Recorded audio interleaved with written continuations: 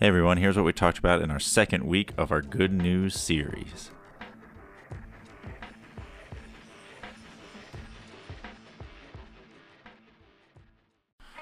So this week I asked everybody to bring one of their favorite quotes with them.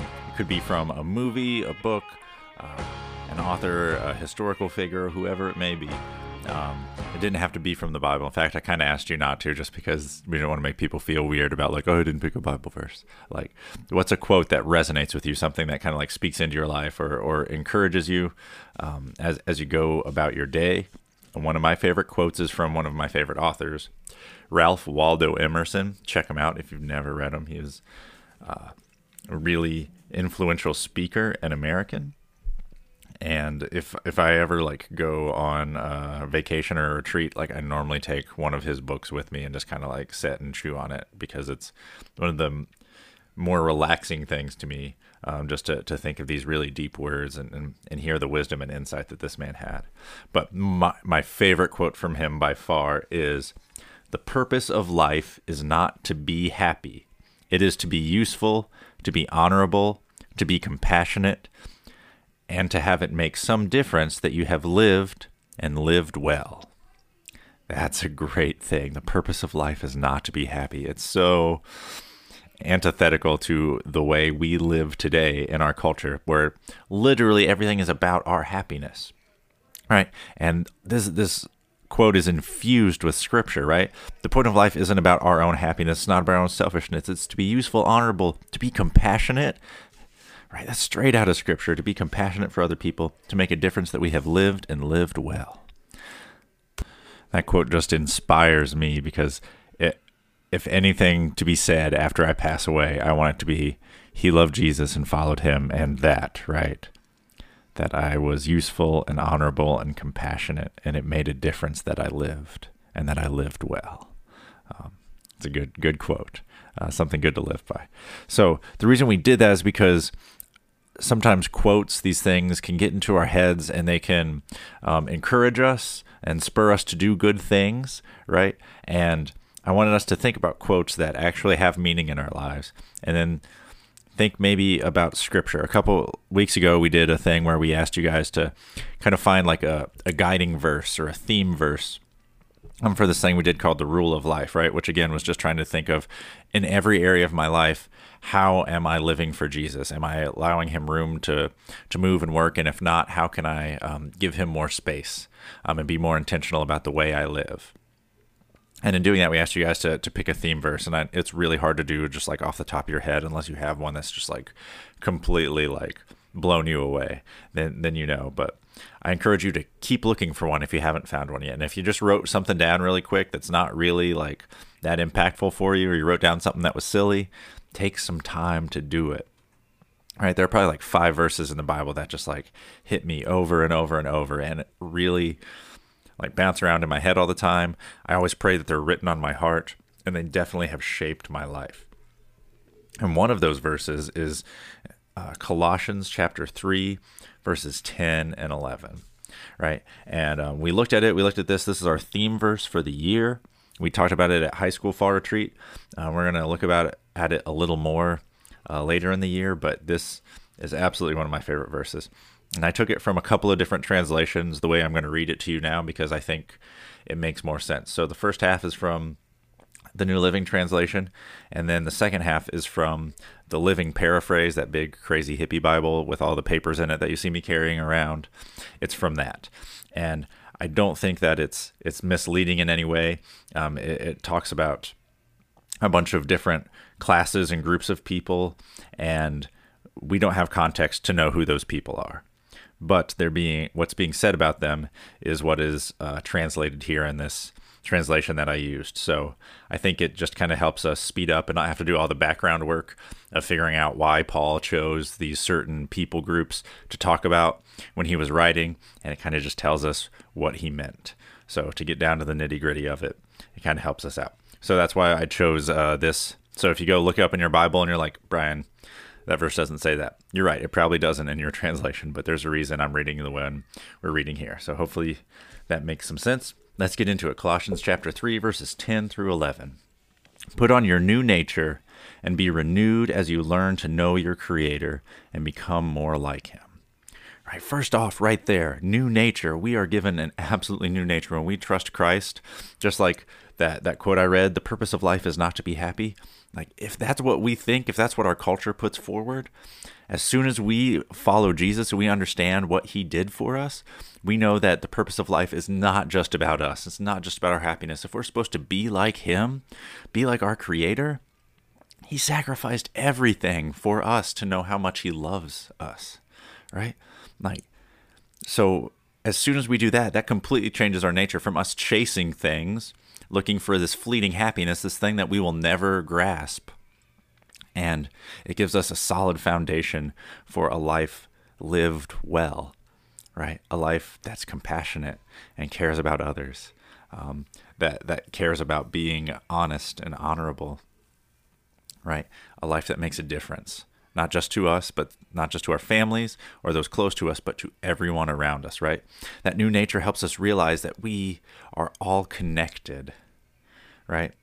We're all connected, and everything we do does indeed matter. It affects other people. Like we've talked about before, nothing is neutral, guys. Absolutely nothing you do.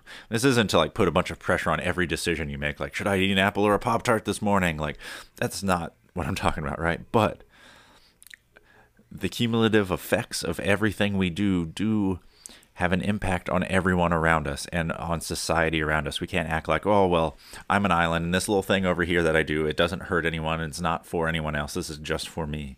Like, it forms you into a different person, every choice you make, and it changes how you would interact with people, how you would treat other people, what you think about other people, what you think about yourself.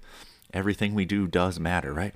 And we're given this new nature, but not just a new nature for thinking, okay, how do my actions interact with God and everyone else? But it gives us hope and joy. It lets us know that someone loves us and cares for us, right? Which is something that is incredibly hard to believe sometimes.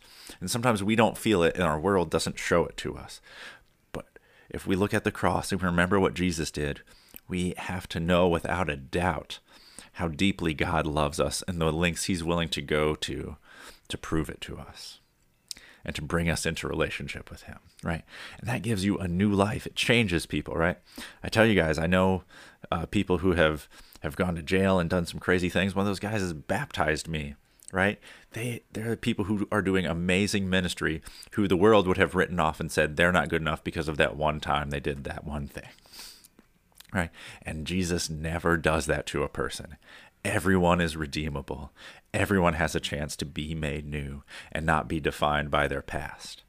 That's an amazing thing. It changes people's lives, guys. So be encouraged by that, right?